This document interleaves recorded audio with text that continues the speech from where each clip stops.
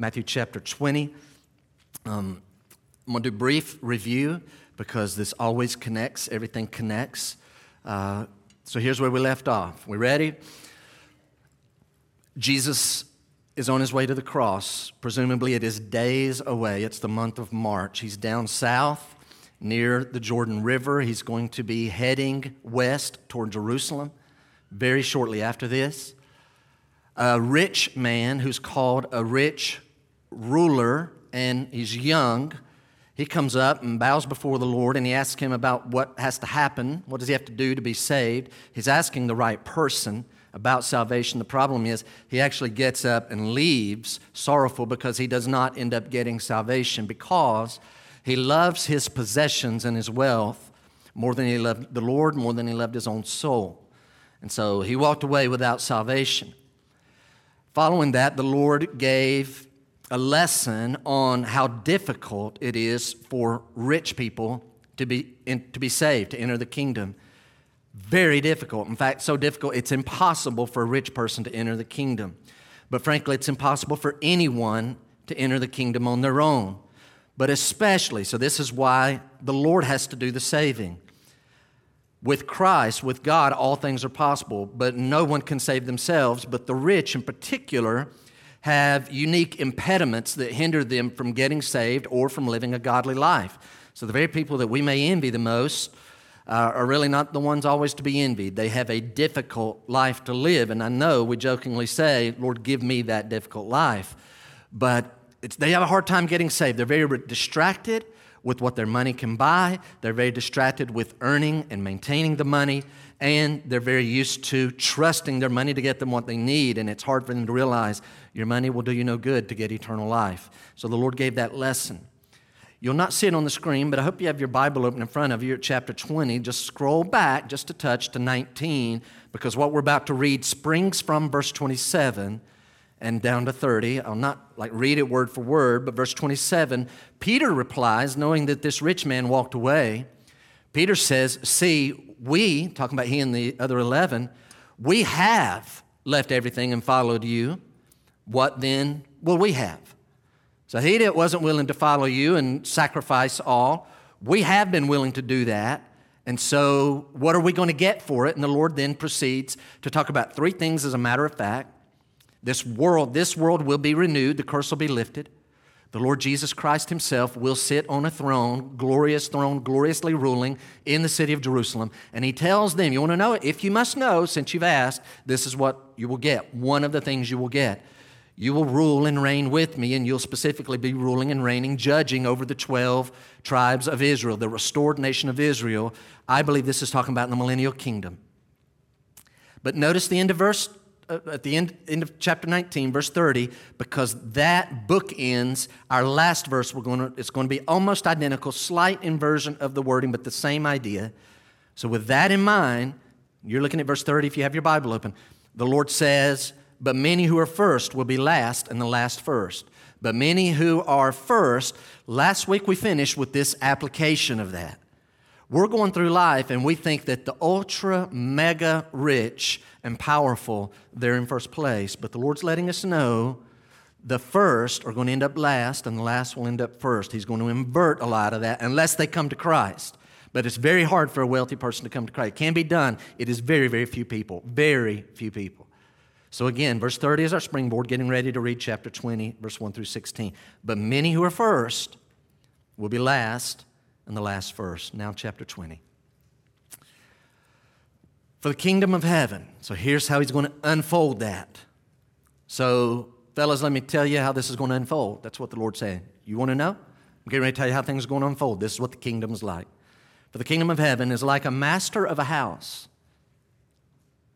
who went out early in the morning. Early, I'll go ahead and tell you, it's 6 a.m. Some of the numbers here are the numbers of time that they use. This is 6 a.m.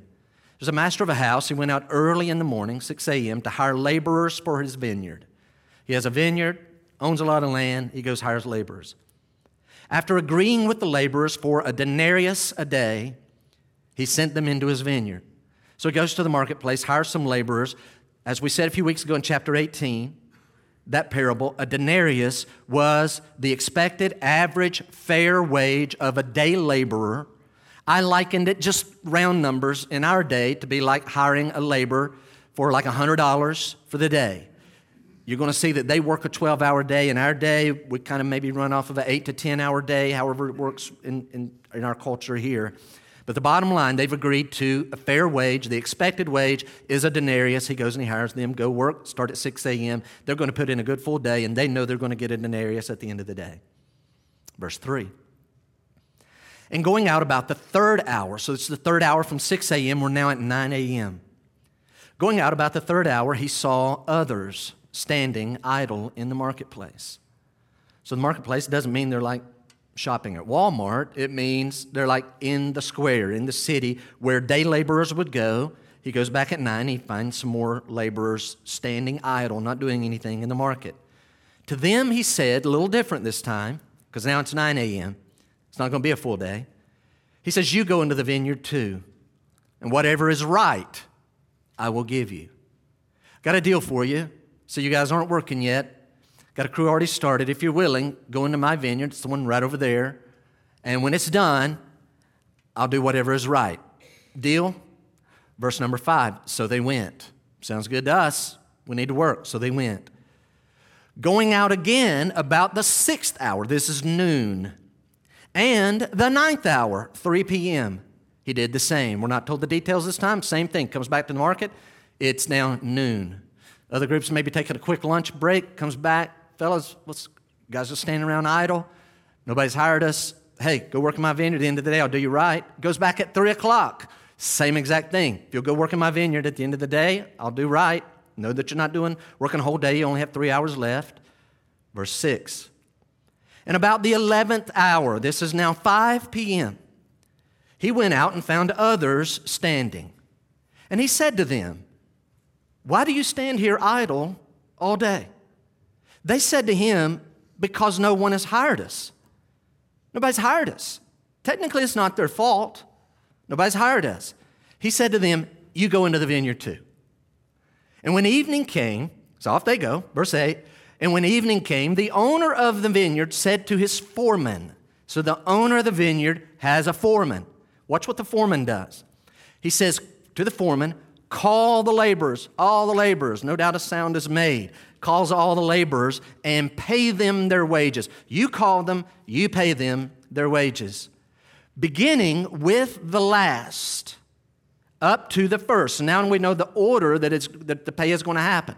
This is very, very strange. This is unusual. This is already striking our ear. If we're really into the story, put ourselves into the story, travel back in time, all of a sudden we realize that those that just got there within the last hour, in fact, they were hired at 5 o'clock in the marketplace. They have to walk over to the vineyard, haven't even put in a whole hour's work, and now they're at the front of the line getting ready to get paid, followed by the 3 p.m., the noon, 9 a.m., and then finally you can see how he's showing us verse 30. He's drawing that out. He's giving us what this looks like. Now, verse number 9. And when those hired about the 11th hour, remember they're the first in line, been there an hour, those hired at the 11th hour came, each of them received, what are they going to get? A denarius. They got a whole day's wage. They got the coin. This coin, again, kind of like popping a $100 bill. Whoa. Did you mean, we're the ones actually that just got doing what he said. So there's no misunderstanding. The other guys are at the back. That's what you get. Woo! Sweet. All right, moving on. It didn't say that in the text, but that's kind of what happened. All right, what's going on up there? All right, verse 10. Now when those hired first, so you kind of got to know that the others progressed through. Now when those hired first came, they thought they would receive more. But each of them also received a denarius. They got their work from 6 a.m. to 6 p.m. The other guys got there at 5 p.m. after, worked till 6. They get a denarius. These guys get the same denarius. Verse 11, quite understandably, and on receiving it, their pay, they grumbled at the master of the house, saying, these last worked only 1 hour, And you've made them equal to us who've borne the heat, the burden of the day and the scorching heat? But he replied to one of them, apparently the union leader was the loudest, so he talks to the union leader guy. But he replied to one of them, "Friend, I'm doing you no wrong. Did you not agree with me for a denarius? Take what belongs to you and go. I choose to give to this last worker as I give to you." Watch verse 15. "Am I not allowed to do what I choose with what belongs to me? Or do you begrudge my generosity? So the last will be first, and the first last." Oh, this ought to be some fun, right? Jesus gives these stories. All right, I'm going to do a little longer introduction than normal before we get to our points. We just kind of need to set a few things up. Number one, these day laborers, guys, we need to understand the conditions. You with me? They're at the bottom of the list. They don't have assurances and security of daily provisions. Like, they're technically at the bottom of the list. They're the least secure people. They live desperately day to day. You notice they get paid at the end of the day? There's a reason for that. They have to have today's wage to meet today's or tomorrow's need. Technically, I read multiple sources, even slaves in some ways had it better than them. Slaves will give up their freedoms, but some people in that culture on purpose would become someone else's slave, because as long as that master and the family does well, then I know I get fed every day. These day laborers, they don't have that assurance. They are desperate for work. They want to put it. Literally, there was no unemployment benefits in that culture, in the Roman culture. You don't eat, you don't work, you're not going to eat. They need work, and they're desperate to do it, and they'll do it, even if it means not even knowing what's going to be given to them. So that's kind of the dynamic. And again, the denarius is the expected day's wage. Some of them get promised that at the beginning of the day. That's verse 2. So note the group that come at 6 a.m. There's an agreement that is made for a denarius. But then there's a difference. Look at verse number 3. Going out about the third hour, he saw others standing idle. Same idea around verse 5, in the first part of verse 5. And then even all the way to 5 p.m., some are standing idle. Why stand you here idle all day long? Please, let's not hear that. And I read that the first time or two, and I started trying to read a little too much into that. Let's not read into that these folks are lazy. It's not meaning they're lazy. All it means is we haven't been hired. Why? We could go into 1,000 reasons. If you really want to put yourself, we're not told details, go back and think through that. Maybe some lived in another town or outskirts of town. It took them longer to get there, and they got there somehow after 6 o'clock when most of the workers are taken, and they're late. Some, no doubt, had to finish up a prior day's work that didn't quite finish. It's not enough for a whole day, and maybe they couldn't get there till 9 o'clock. Needed to finish that. Want to keep a good reputation. Told that guy I'd be there. Now I'm ready to get even a partial day if I can get it.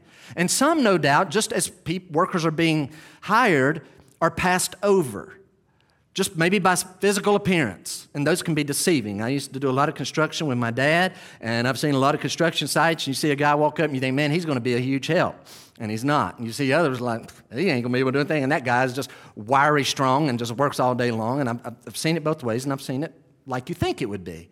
So maybe like they just got passed over, and these others look better, and so bottom line, we're at the mercy of getting hired. We were not hired. And so that's the issue. I would plant, because if I have time, I want to finish back with this thought. There's a notable difference between those that were hired at 6 a.m. and all the other 4 groups. Did you catch the difference?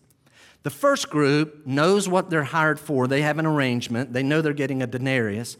The last 4 groups, all they know is we're going to go work, and we're taking this man's word for it. We're trusting his integrity and goodness. Hopefully, what he says is right, matches what we feel is right. Just have to trust him. So there's a trust factor. Now, with that in mind, I need to hit 2 more things before we get into our first point this morning. And that's 2 kind of overview things. I hope you'll catch what I'm about to say. When we're reading parables, when we're preaching and teaching in parables, we need to be especially careful, because parables generally teach a main idea or a few ideas. Where we get in trouble is when we read a parable and we see all these details. This one has many details to it. If you read too much into, if you overemphasize obscure details, then all of a sudden you can find yourself distorting very clear biblical truth that is made clear in other passages. We had this a couple of chapters ago. Remember back in chapter 18, the unforgiving servant. He's forgiven of his debt, and at the end he's back given over to the torturers. And if you're not careful, you look at that and think, oh, he was forgiven of his sin. That stands for he has eternal life. But over here, because he's unforgiven, he ends up losing his eternal life. He lost his salvation. That's not what the passage teaches. It's not the main idea. If you only read this passage and block out the rest of Scripture, you're going to come to the conclusion that the way to go to heaven is by working. You got to go work in the vineyard and then you'll get the reward. That'd be a wrong conclusion. You're reading too much into those details, missing the main points Jesus is making. So here's another one. I actually want you to write this down. The fact that all the workers in the story, all 5 hours of hiring group, all 5 of those groups, end up with the same pay, the same denarius, that does not negate clear Bible teaching that at the judgment seat of Christ, each Christian will receive according to their own labor. So that's not the takeaway. Man, it looks like everybody ends up with a denarius. I guess no matter what happens here, it all ends up exactly the same for everybody. We're all the exact same. That's not the lesson. So don't be fooled by that. That would be the wrong interpretation. This parable, remember, parables are to make truth more clear, not to override and negate clear doctrine that is taught in other parts of the Bible. And so 1 Corinthians 3 and other parts of Corinthians and other places that Jesus teaches, and Peter and John and Paul, all of them teach about the upcoming judgment that is to come and the individuality of that judgment. And so this does not override all of that. All right. Here's the last thing by way of introduction. And this one is kind of broad. Step back. We just read this. I apologize. I wish you had time for you guys to, if I could read it again, or for you just to read it over and over 3 or 4 times.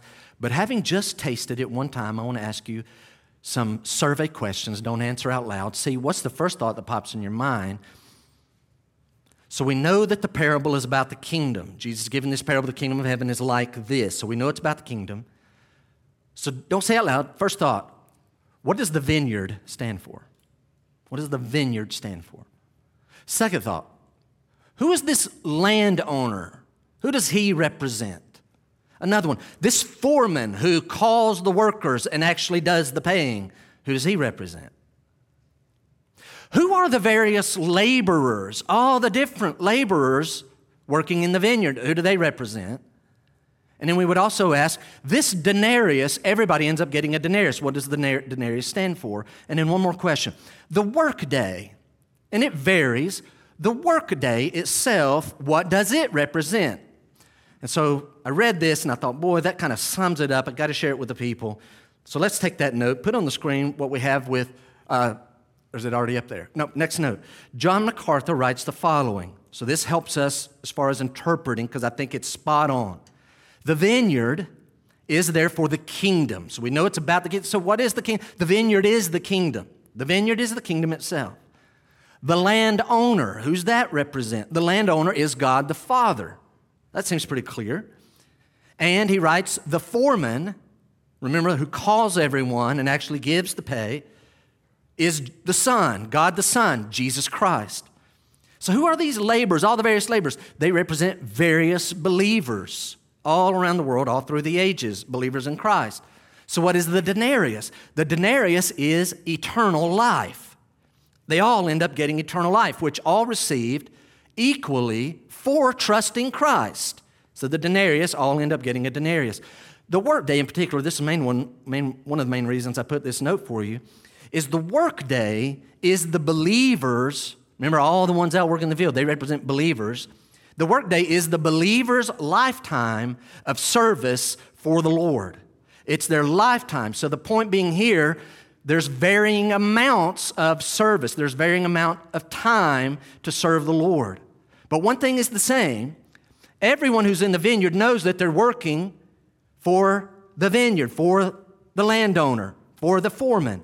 So the idea, all believers, though we're not yet in the final culmination of the kingdom of heaven, the kingdom of God, the kingdom of Christ, We know that even right now we're already in a phase of that. And to be in the vineyard, to be in the family, to be one of the believers in Jesus, our whole life is to be caught up in working to advance the kingdom. And so that's a good overview. From there, let's launch into 3 ideas. So I'm going to preach this. Obviously, it requires us to preach this very differently than we normally would. Normally, we'd go verse by verse and have a little section and move on down. We're not going to do that today. We're going to take the dynamic of the whole passage and pull out 3 main ideas. And I think if you had time to read them over and over, you'd see, if you haven't already, you'd see these same 3 ideas. I think they're the dominant ones. Number 1, God is more than fair. The Lord wants us to understand that God is more than fair. Would you guys put yourself into the story? Let's go into the story ourselves. Go back in time. There's a vineyard, right? Grapes. We don't know what phase it is of this vineyard. Is it getting ready to be planted? Is it being pruned? Is it being reaped? We don't know the details. In fact, you could look through history and make applications. We could go over-bake the ham on all kinds of things and say, oh, there's a planting, and then there's a pruning, and then there's this ultimate reaping. And then, again, we could really go too deep into that thought. Here's the bottom line. Put yourself into that time period. Again, I've been on a lot of construction sites. If you're a 6 a.m. worker, and you're working and you're working and you're working, and apparently this is a large vineyard because the owner keeps going back and bringing more laborers.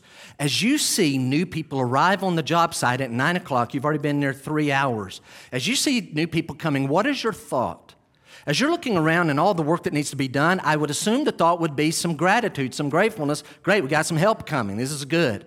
Goes back at noon. Oh, great. New recruits. Got to get some fresh energy in here. We're getting a little tired. They're going to pick up 3 o'clock, even 5 o'clock. So there's probably some gratitude, but I'm wondering, let's be real, whether it's this or whether it's this, however they're doing it, here comes a whole other truckload of people, another batch. Oh, the more as your mind is allowed to think, do they ever wonder, so I wonder what those guys are going to get paid?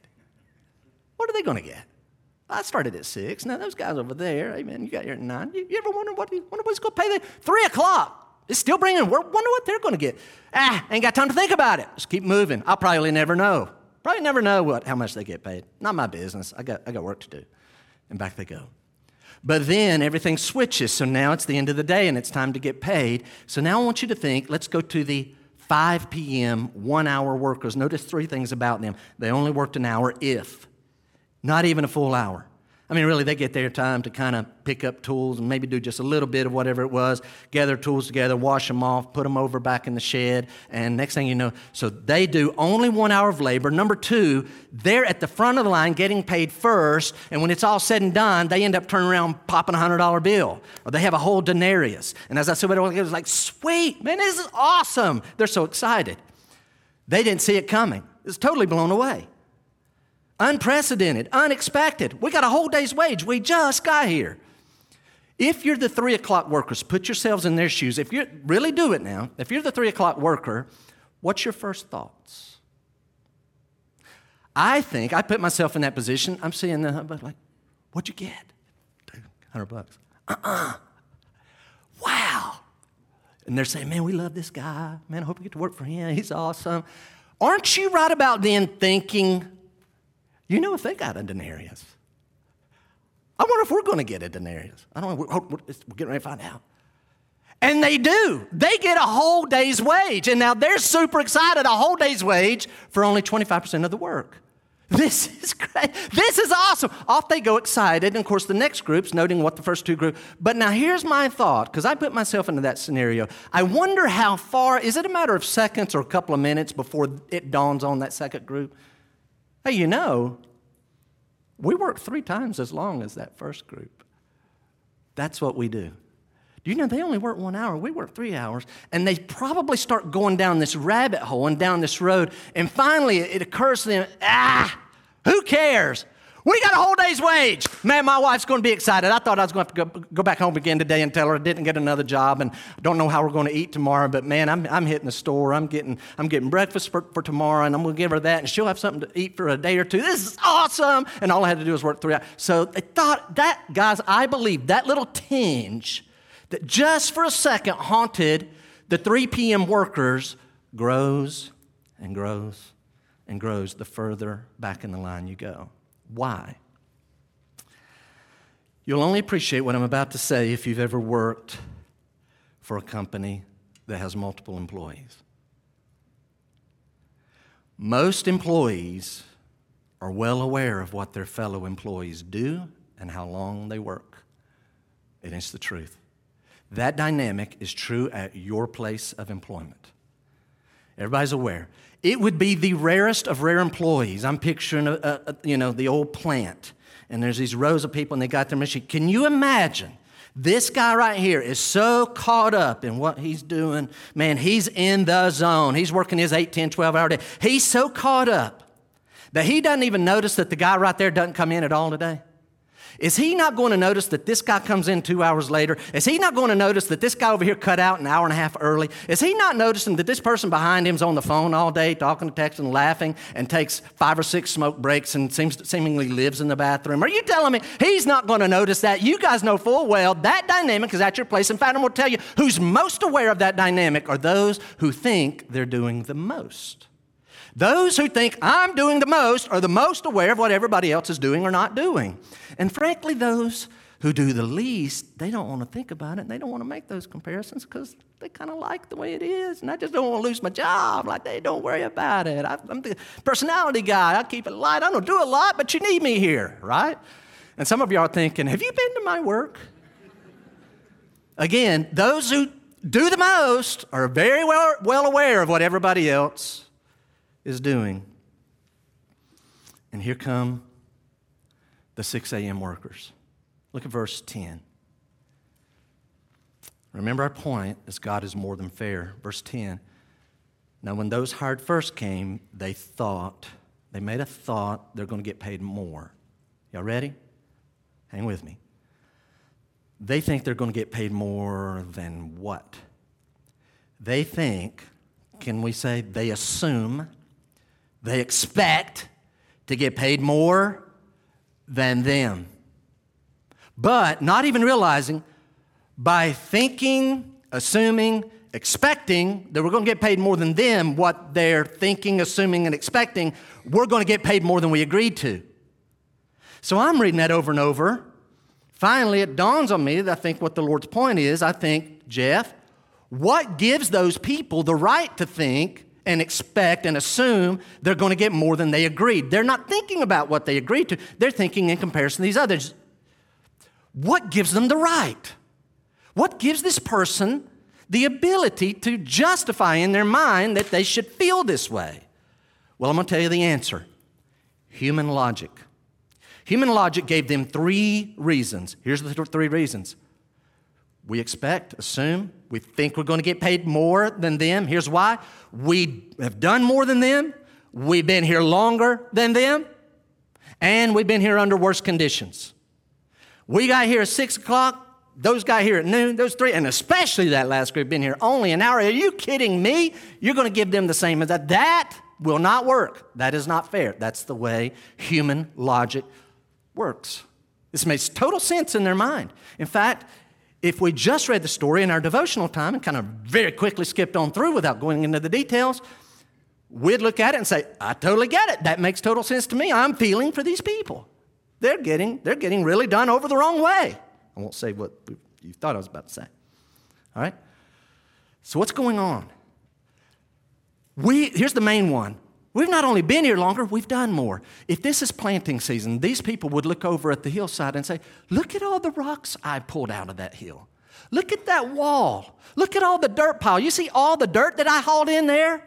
Look at those flags. Look how straight my rows are. All the flags, all the sea. Look how great look at that little section over there. They hardly just started pulling some rocks out. They have built no wall. They've not poured any dirt in it. They're getting this. That's not right. If it's pruning, look at my massive burn pile over there of all the pruning I've done, and look at their little bitty few, maybe 1 truckload over here.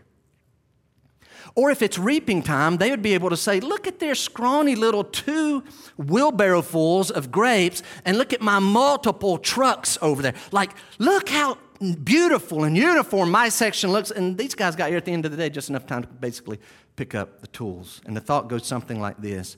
If you pay them that for only 1 hour, then you need to pay us more. And guys, I'm getting ready to tell you, here's getting ready to hit our main points on this. The fact that our human nature links in this whole story, who do we associate with the most? If we just read this, we naturally associate with the 6 a.m. workers. And that's kind of how we approach life, because we see ourselves that way. We really feel for them, and that's a tell about our human nature. I hope spiritually we don't look at our life like that. I hope spiritually we think of ourselves, honestly, that's not me. I'm more like the 5 p.m. guy that just got there and got the blessing. I hope that's how you view yourself. But our mind, our human nature says, oh no, I'm really more in this group. R.T. France plays on that, and he understands psychology and human nature. He writes the following. Look at verse 13. So look at it one more time. I'll give you the quote from him. But he replied to one of them, friend, I am doing you no wrong. Did you not agree with me for a denarius? France writes, the retort of the landowner is, of course, technically correct. No one has been cheated. The agreement has been scrupulously observed. Did you get it? Hey, whoa. I see you're mad. Hang on. Did you not know what was coming? Yes. Did I give you what we agreed on? Yes. Do you understand I did not have to hire you in the first place? Yes. All right, you just went 0 for 3. What's your point? I gave you what we agreed on. You knew what you were getting. I didn't even have to hire you in the first place. It is good for you that you got to work. Do you have a denarius in your hand? So France asked this question. Why then do we still feel that there's something wrong? You feel it. I feel it. I read this. You feel it. Why do we feel this? He answers, because we cannot detach ourselves from the ruling convention that rewards should be commensurate to the services rendered. When one man is rewarded far in excess of what has been earned, while another receives only the bare sum agreed, we detect unfair discrimination. But France is correct in summarizing, saying, but the kingdom of heaven does not operate on the basis of commercial convention. God rules by grace. That's what we have to understand. And so now I want to talk frankly with you just for a moment. Ladies and gentlemen, we believe, we think with all of our being that we see things correctly. We think we see things as they really are. We think we see things uprightly, but we don't. This is what we have to understand. I'm talking about me and you. We think we see things uprightly, but we don't. You say, Jeff, why? Because the fall of sin causes all mankind to go through life often having a distorted, twisted view of things. Guys, look at me. Here's how we're going through life. We're going through life like this. Yeah, Jeff, I see things as they are. I see things uprightly. And what the Lord is trying to say is, oh, no. What?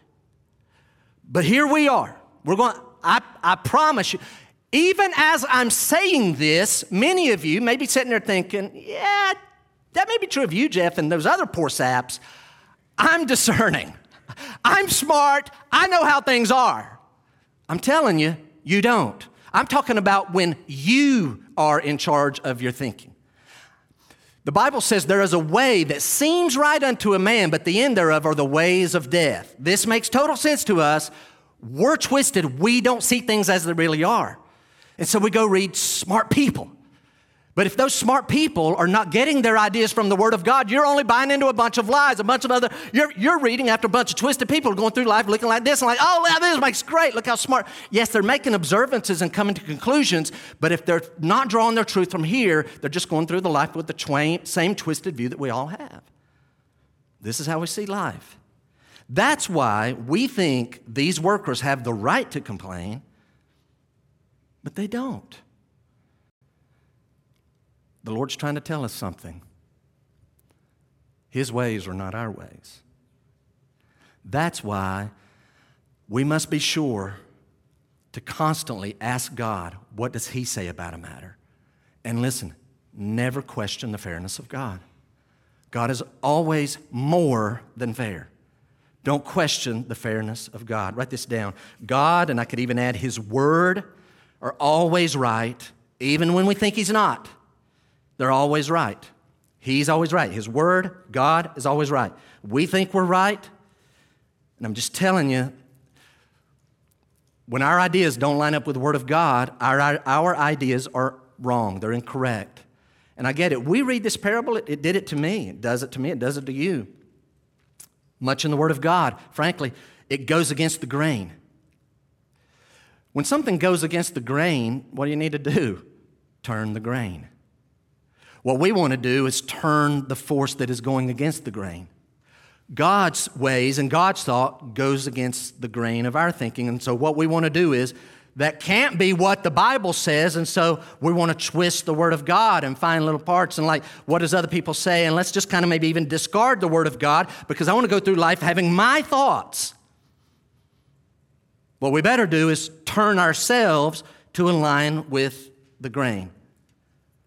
Ladies and gentlemen, what I want to encourage you to do is we must learn the truths of God and adopt the truths of God. See them, even if they go against the grain, even if it's totally against our natural inclination, when we know for sure that the Bible really is saying something. That's the first thing. Does the Bible really teach that? Once we know that the Bible is teaching that, even if it goes against our natural inclination, we need to adopt those truths as reliable truth. In a moment, our second point is going to totally cut against the grain. I'm just telling you, it's coming. We're sitting here, no, Jeff, I'm good. I see things clearly, and whatever the Bible says, I'm good. I'm quick to get on board with it. I'm fine. Oh, really? We're getting ready to find out. Before we do that, let's take one more note.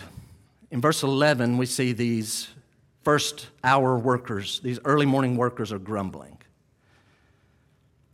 Write this thought. We often, I'm talking about you and I, we often grumble because we tend to evaluate God's goodness by comparing our present conditions with other people. Why are they so worked up? Because they're looking at their conditions. We worked 12 hours, they worked 1 hour. This isn't fair. Guys, I'm telling you, if you go through life trying to evaluate how good God is to me by looking at everybody else, I'll tell you who we tend to look at. We tend to look at people who we think have a better condition than us. We rarely ever want to look at people who we see having worse condition. We always want to compare, and then we get mad and start. Whether or not we do it outwardly, we just kind of have this subtle underlying murmuring toward God. And we don't have the right to do that. God is always fair. Can I ask you two quick questions before we hit our second point? Do you ever assume that God owes you what He gives everyone else or what He gives anyone else? Do you assume God owes you what He gives others? Maybe even more pointed. This may be a family. This may be a person. I hope no one comes to mind. Does it ever make you angry when God does good for someone else?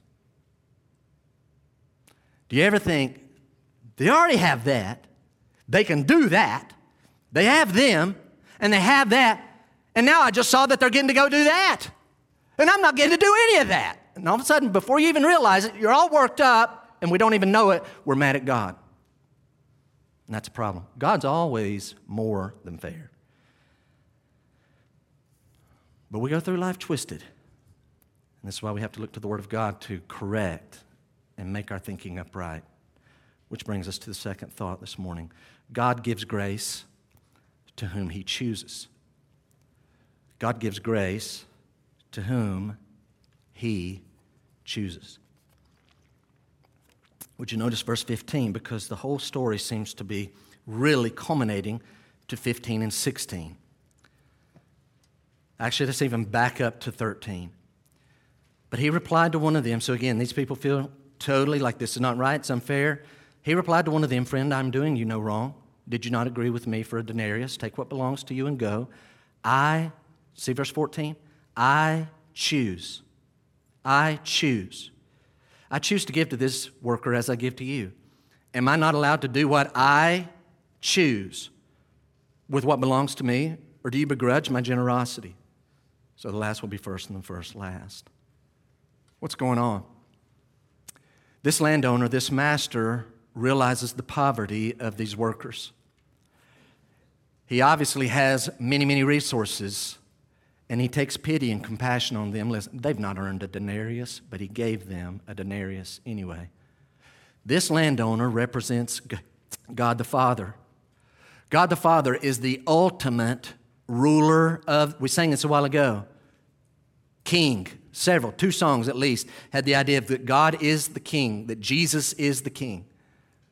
So we sing this, but ultimately what the point the Lord is trying to make is that God is the ultimate ruler. He's the ultimate master over all things.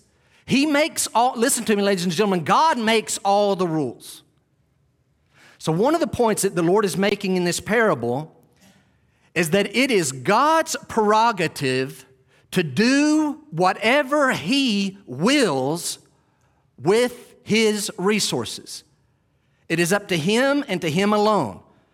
Y'all help me with another word for this. I say that God is sovereign over all things, which means that God has complete control.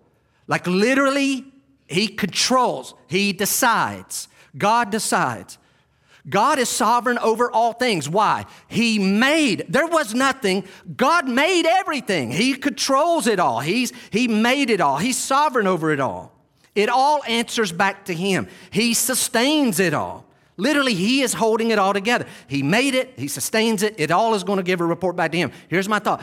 God answers to no one about how He runs His universe.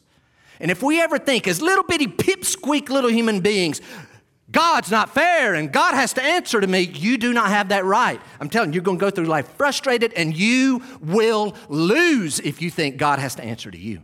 God does not answer to you or me or all of us together, and that's the point He's being made. Whoa. Am I not allowed to do what I choose with what belongs to me? And we read that and say, well, yes, certainly, of course, until we start applying it. How do we apply this? He can do anything He wants with His resources. This will be a whole series of messages, but it'll be a brief note. Write this down. This applies to how God bestows earthly blessings. He decides. That one gets those blessings. This applies to how God will later on reward Christians. That's the message He's trying to get across to us. Peter, you asked that question? You want to know? I'll tell you some of what you're going to get. But you're not going to know everything that everybody's going to get. And the point is, He's the master. He can reward people however He wants. And even number 3, how does this apply? This applies even to those that God chooses to give salvation. It applies to those that God chooses to give salvation. I draw your attention again to verse 14 and 15, where 2 times the parable teaches, I choose. I choose. So we're not going to do a deep dive, so that's the good news this morning, right? I'm not going to do a deep dive into this. If you need a deep dive, then go back and hear the messages in Romans 9 and 11, and that would be more of our, frankly, very raw view of this doctrine. But just to state it bluntly, let me just say it bluntly. You ready? God chooses who He saves. God chooses who He saves. That is the doctrine of election. That's the doctrine where God chooses who He saves. Look, if you would, we're not going to track all through the Bible. Let's just go to Romans 9, and we'll see maybe the tip of the spear of what Scripture has to say on this doctrine that is in so much of the Word of God. Romans chapter 9, very quickly. So we're just coming off this idea. God is sovereign over all things. He answers to no one how He runs His universe. It's His prerogative to do whatever He wants. It's His resources. That affects who He gives blessings on earth, blessings in eternity, even who goes to heaven. This is God's call. He chooses. We're jumping in the middle of a whole discussion here in Romans 9, but look, if you would, verse 14. You got your Bible open, look at verse 14. Paul anticipates our question, and he says, what shall we say then? Is there injustice on God's part? I'm telling you, go study this. This is exactly what it's talking about. What shall we say then? What are we going to conclude? Is there injustice on God's part? Is God unfair? Is he doing it wrong?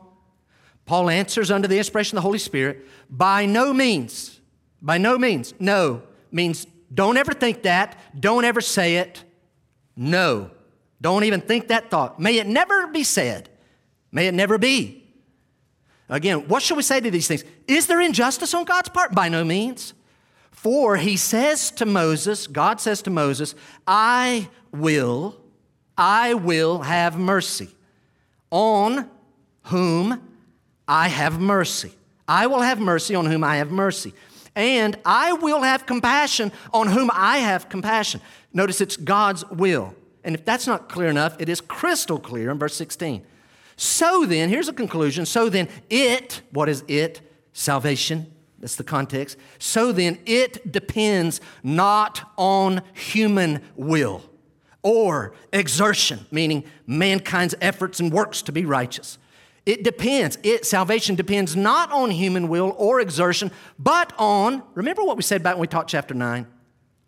Those of us who've been taught by Paul's doctrine, if we didn't see the next word, we already know this doctrine. Oh, it's not on human will, it's not on human exertion, but on faith.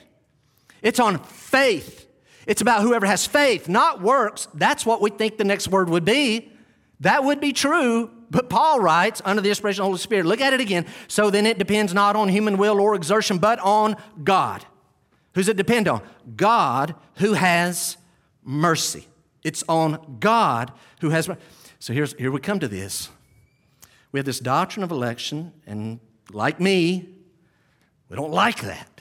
We struggle with that. We start murmuring and maybe even outwardly grumbling over this doctrine. But the fact is, it's clearly taught all through Scripture. To write that note, and I think you have a few references. You see Romans 9 on your handout. You see Ephesians 1 and 2. I'm just telling you, go slow read over and over and over. Slow read over and over and over, all through Romans 9. And don't come with your own agenda like I used to do. Let it say what Romans 9 says. Look at Romans 11. Let it say what it says. Look at Ephesians 1 and 2. Look at John chapter 6. Frankly, look at 1 Peter chapter 1. Look at 2 Peter chapter 1. Look at Acts chapter 2, Acts chapter 13. The entire Old Testament. The Jews never struggled with this. The Jews knew that they were called. They were chosen. They literally know that. And I get it. We don't like that doctrine. And so we buck and we resist. So here's where I think sometimes we're intellectually dishonest with ourselves. A lot of people will go to, I'm not going to do it now, a lot of people will go to John 6 and they'll readily admit Jesus in John 6 refers to himself as the bread of life, and he says, if you want life, you must come to me. John 14, I am the way, the truth, and the life. No man comes to the Father but by me. Acts 4, verse 13, there's none other name given among men whereby we must be saved. We know it's only through Christ. So here's the point. John 6, Jesus very clearly says, if you want eternal life, you have to come to me. You have to come to me for eternal life. We agree with that. But then in verse 44 and later on in verse 64, Jesus says, but no one can come to me unless what? Unless the Father. So there's Christ. Here I am, no one. I'm no one. There's Christ. No one can come to Christ. You have to come to Christ to get saved. The only way to be saved is by putting your full trust in what he did on the cross. That's the only way to be saved. He does all the saving. You don't do any, not by our exertion. But I can't come to Christ because as we said last week, I'm born with this dead spirit that's separated from God. Just as much as this pulpit here has heard the gospel over and over and over, I'm a human being with a dead spirit. I hear the gospel over and over and over. It never makes any sense to me until no one can come to me. But that's the only way to be saved, until the Father draws me to the Son. So we see that, and some like, okay, I give that. But here's where many of us, and some die this way. We all begin this way. Some die this way. I understand that dynamic. And yes, I understand. Have to have it. He has to draw us. But never being intellectually honest enough to admit that God chooses to draw some. while passing over others. And I don't understand it. I know the reason is Romans 8, 28 and 29. And the reason is in Ephesians chapter 1. And it's in Romans 9 that we didn't read a while ago. And if you think I'm not dividing this correctly, you ought to go back and look at the previous verses in Romans 9 before verse 14. There's these twin boys, Jacob and Esau. It's in the text. Before they're ever born, before they did good or bad. And it's not like, well, God knows who. No. Before they're ever born, it was already told to the mother, Rebekah, the older's going to serve the younger, because God says, Jacob have I loved and Esau have I hated. And then he goes on and says, verse 16. Guys, one more time, verse 16, I'm moving on. So then it depends not on human will. If anything, we go around and talk about free will, man's free will. Man's free will just got blown out of the water in verse 16. Totally blown out of the water. Some people teach this. Jesus died on the cross. God makes the offer to everybody who wants to get saved, put their faith in Jesus, you'll get saved. That is absolutely true. Right?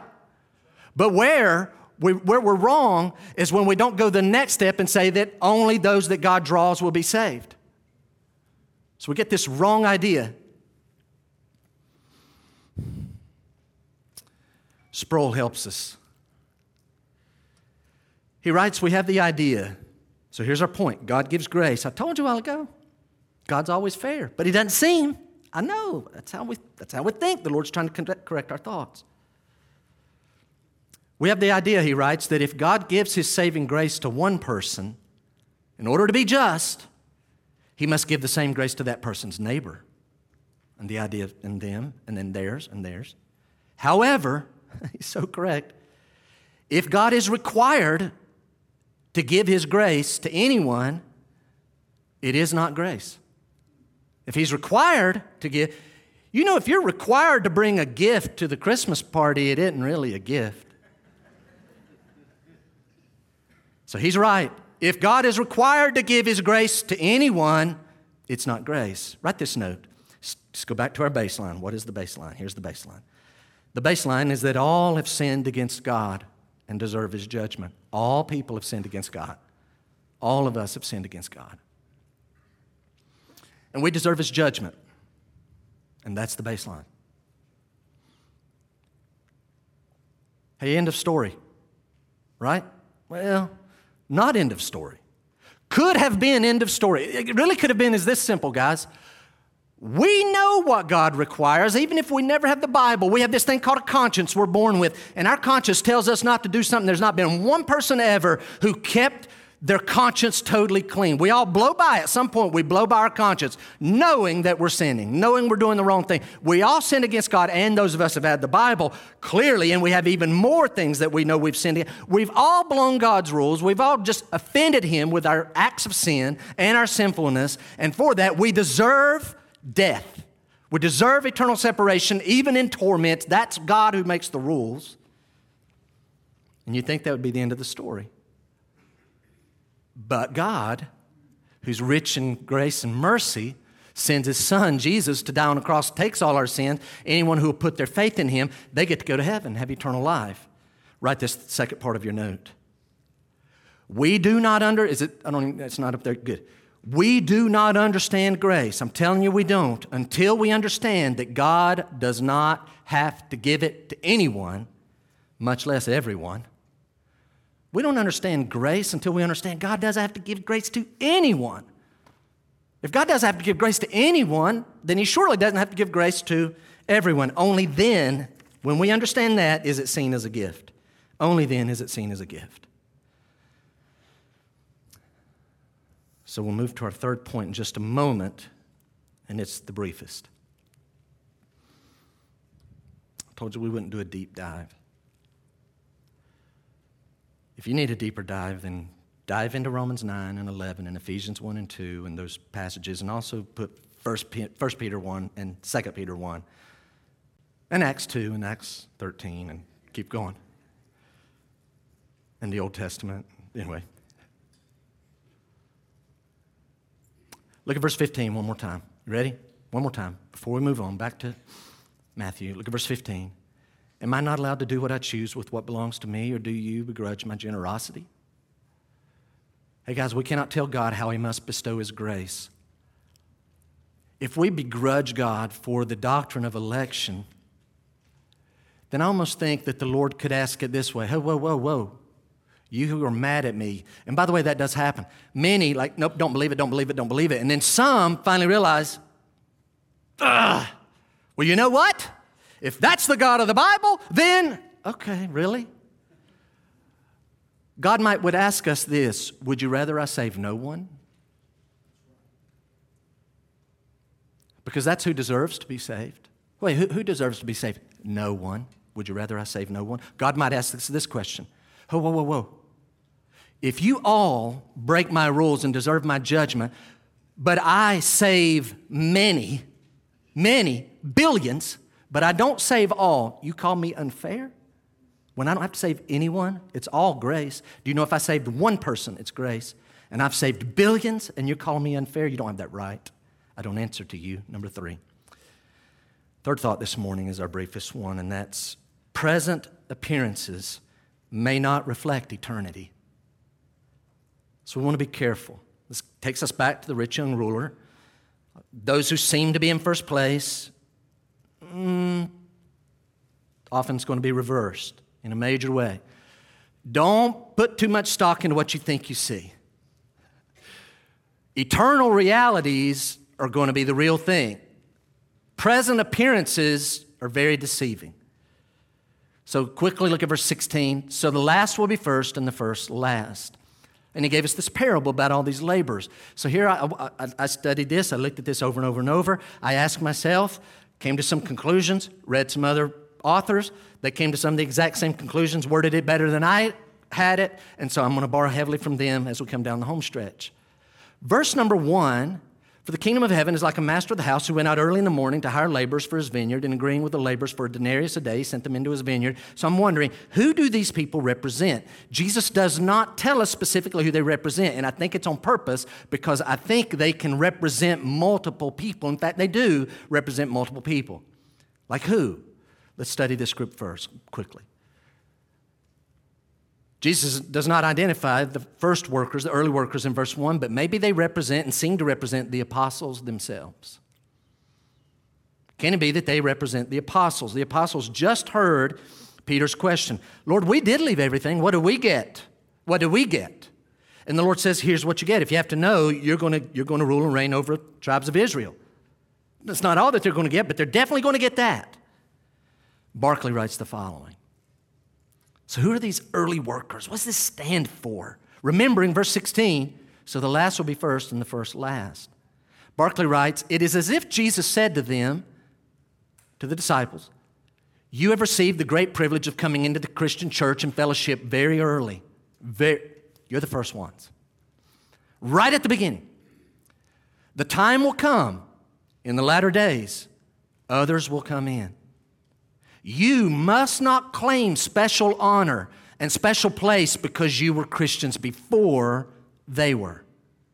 All men, no matter when they come, are equally precious and valuable to God. So Jeff, is the Lord undoing? No. Let's be very clear. I believe in the millennial kingdom is the time period, but here's what we know. These apostles, minus Judas, pick up Matthias, the 12 will rule and reign over the restored nation of Israel, over those 12 tribes. They will rule over them. But I think one of the lessons the Lord is giving them is just because you're first, and even though you're going to have that position in the millennial kingdom, don't think that automatically necessarily means you're going to be first place in eternity. Talking to you, apostles. Don't assume because you're first now, you're going to be first then. They will have a special place in the millennium. So don't just make assumptions. So Jeff, I don't know. And I get it. I know about the walls, the New Jerusalem, and that's great. But I'm telling you, we don't know how things have all fallen out. There have been some great women of God and great men of God been born and served the Lord in the last 2,000 years. And some are still coming. So we can't say who's first. Second, probability and possibility. Who do these workers represent? They can represent the Jews. the Jews who had a covenant with God. Now we're going back 4,000 years ago. We're talking about the first, at the early part of the day, or we can even look back to 2,000 years ago to the church, to the first Jewish Christian. The church was Jewish, and it's like first 7 to 10 years. So the early workers may very well represent the Jews. Again, they had a covenant with God. Ryle writes the following. He says, we see the children of Israel called and chosen to be God's people in the very beginning of, quote, the day, right? The very beginning of the day. Who's these earliest workers? It's the children of Israel. Back to his quote. Ryle writes, we see the children of Israel called and chosen to be God's people in the very beginning of the day. We see some of the Gentiles called at a later period by the preaching of the apostles. But then he writes, we see others, Gentiles, everybody's not Jewish, we're all Gentiles, all the different ones. We see others being called in the present time by the laborers of missionary. When Ryle wrote about that, he talked about the Chinese and the Hindus, right? It certainly be included, but 10,000 Chinese are coming to Christ a day. It needs to be a lot more. That's not enough to make a huge dent in the statistics, though each soul counts.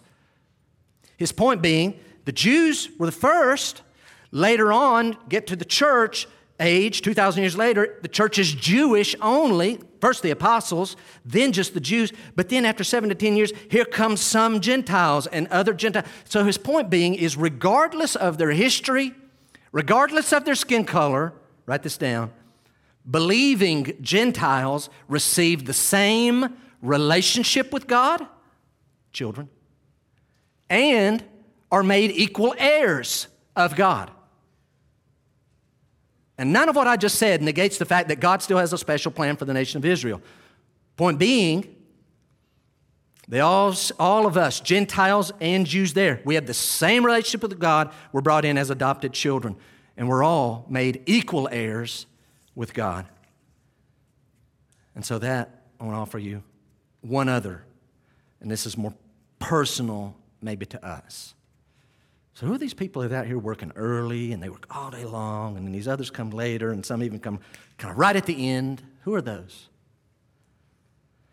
If you're taking notes, write this thought. Perhaps the early workers represent those who are saved early in life. Some in this room. Saved early in life and they serve God longer on earth than other people serve God on earth. Yeah. What happens with them? How do they compare with those that are going to be, again, borrowing from Ryle? So you got the picture? Some are saved very early in life, and they serve the Lord faithfully, and they serve the Lord long life on earth. Well, that's some people's story, and that's some people in here. That literally, there are some older folks in this room that describes your life. So what's being taught? Again, borrowing from Ryle, he writes the following.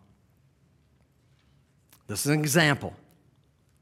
Quote, we see one man called to repentance and faith in the beginning of his days, like Timothy. Timothy is a teenager. Back to the quote.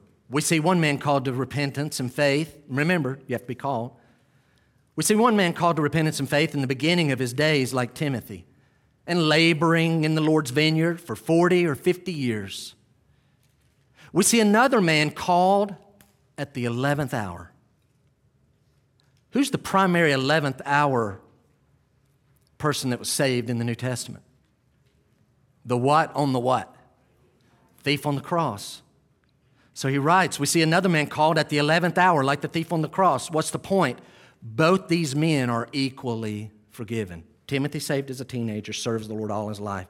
This thief on the cross lives for the world, lives a hellacious life all of his life, gets saved literally in the final moments, has only a little bit of time to praise the Lord, dies. Both have all their sins forgiven. And you know what the Lord does? Yep. He doesn't do, you know what? You guys here, you get like the New Jerusalem, the really good heaven. You here, you're kind of later in life, live for yourself. You got saved maybe the last 7, 8 years. You'll get to live in kind of a kingdom on earth. You over here got saved on your deathbed. Guess what? You don't go to hell, but I'm going to annihilate you. They would take it. They would take that. But the Lord says, oh, no. Everybody gets the same relationship, get to go to the same heaven, same inheritance, same heirs. Now, to be clear, I'm going back to where we started. This parable is not about individual rewards based on faithfulness. It's about all believers receiving the same gift of eternal life. There will be levels of reward on an individual basis, but all that get to go, we all get this eternal life and this relationship with God. So hear it carefully. I'm almost done. Just really hear this. A murderer, an adulterer, a fornicator, a whoremonger, a thief, a drunk, the homosexual, the addict, the dealer, the meanest, abusive person verbally and physically to their family, and the blasphemer and the one who leads riots, if they ever fully trust the Lord Jesus Christ, they're going to get the same eternal life as the person that got saved 5 years old and served the Lord faithfully for 90 years. They get the same eternal life. God makes the rules. That's called grace. I get the whole thing. This parable is not a business model for somebody that owns a company, keeping the workers happy. I get it, but this is the way the Lord operates His kingdom. And so my very last thought is one that I'll take just a moment. So the last will be first, and the first last. Is there a gentle rebuke for Peter? I said, Jeff, what do you mean? See, the workers in verse 2, the 6 o'clock, they want to know what they're going to get, and they get a denarius. Peter and the disciples, what are we going to get? And they get told some of what they're going to get. I'm just wondering, when Peter asked that, and the Lord answered, to be clear,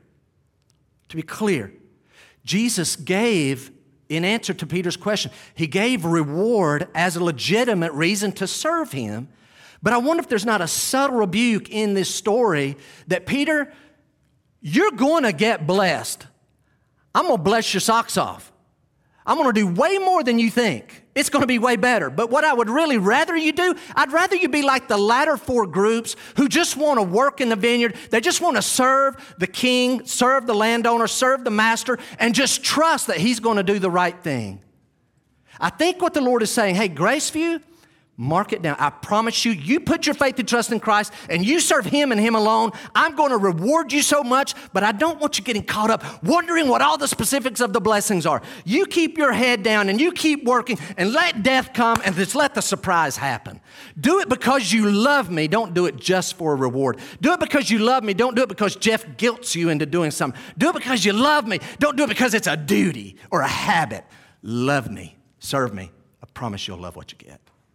Heads bowed, eyes closed, just for a moment. We're going to pray and have just a few questions. First of all, can we just agree as heads bowed, eyes closed? Here's where we really got to start. God's ways are not our ways. I learned that this week. Jeff, you got a long way to go, buddy, because when you read this story, my mind tends to think how unfair it is because I so associate with those early workers and like, man, they just didn't get done right.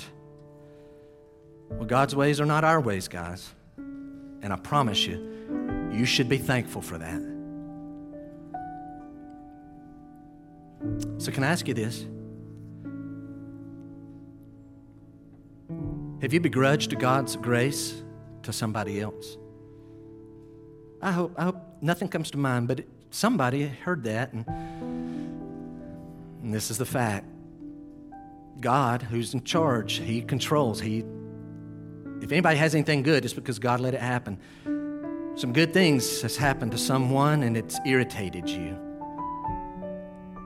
Are you like verse 15? Do you begrudge my generosity? You ought to confess. Hey, Christian, have you inwardly accused God of being unfair to you? Is there anything in you? You just think, maybe you don't verbalize it that way, but it's in our irritation, our subtle, subconscious thoughts. And we're accusing God of not being fair because He's not done that and that and that for us. He's more than fair. If you're a believer, it all ends up good for you. Hey, Christian, do you ever evaluate God's goodness to you by comparing your blessings with those around you? Is that a habit you have? I forget how they said it, but someone said, sometimes we'll look at something like Facebook and we want to compare their highlights and their glamour shots with our behind the scenes, and it just looks like it's not the same. Well, remember, you're not seeing everything as it is. And stop comparing yourself to everybody else. And I guess my biggest question is this one. If you're a Christian, how often do you thank God for saving you? Do you realize, Christian, do you realize He did not have to save you? He didn't have to. It's called grace. I want you to put a time on it. When is the last time you looked face to face when you were aware of God's presence and you just told Him, God, thank you for choosing me. Thank you for loving me. Thank you for drawing me. However you word it. God, I mean where you mean it. When's the last time? If we don't do that daily, something is wrong. Christians, we ought to ask God right now, God, give me your understanding. Lord, I'm going through life with this twisted thinking. I'm listening to everybody else that has twisted thinking. God, help me to spend more time in your word, learn the principles, so I start thinking more and more like you. I want to know the truth, and I'm twisted and warped all by myself. I need you to make me new, and I need to be renewing my mind. And then, Christian, if you're a Christian, God's going to reward faithful service. Just do it out of love. Just get lost in love. We talked about this 2 previous Wednesday nights. Can I just encourage the whole group this morning? Read your Bible. However much you read it because God talks to you. Listen, you pray. Don't pray because I guilt you or anybody else or a duty. You pray because you get to talk to God. I get to talk to God. That's why I pray.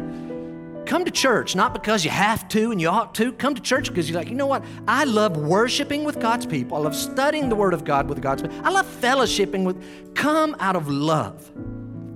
Give as much as you can to the Lord.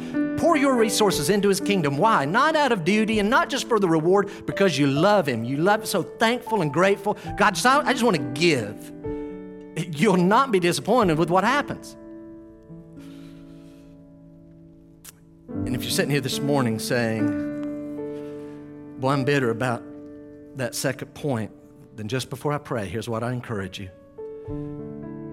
Then you focus and you make sure of this. Are you trusting Jesus and Him only? You just focus on that. Make sure in your heart you are trusting Jesus and Him only to save you, nothing of you. And then if you know that is true, then you just busy your life going and telling everybody else that you can ever find, hey, if you'll trust Jesus and Him alone, based off what He did on the cross, He'll save you from all your sin. You'll confess that to Him that you're a sinner and trust God's promises and put your faith in Jesus. I promise you, He'll give you eternal life. You just busy yourself doing that and let God use you. So, Father, as we leave this morning, you're fair and more than fair. You are so much more. You are good. You are good all the time. And Lord, I just want to thank you for pouring out your undeserved, unearned grace and gifts on me and mine and these. Lord, may that be our message. Lord, may we not be fooled by appearances. May we just serve you to the end of our days. And let the judgment day be something that we're pleased with because you're pleased with how we lived our life. We ask it in Jesus' name. Amen. Amen.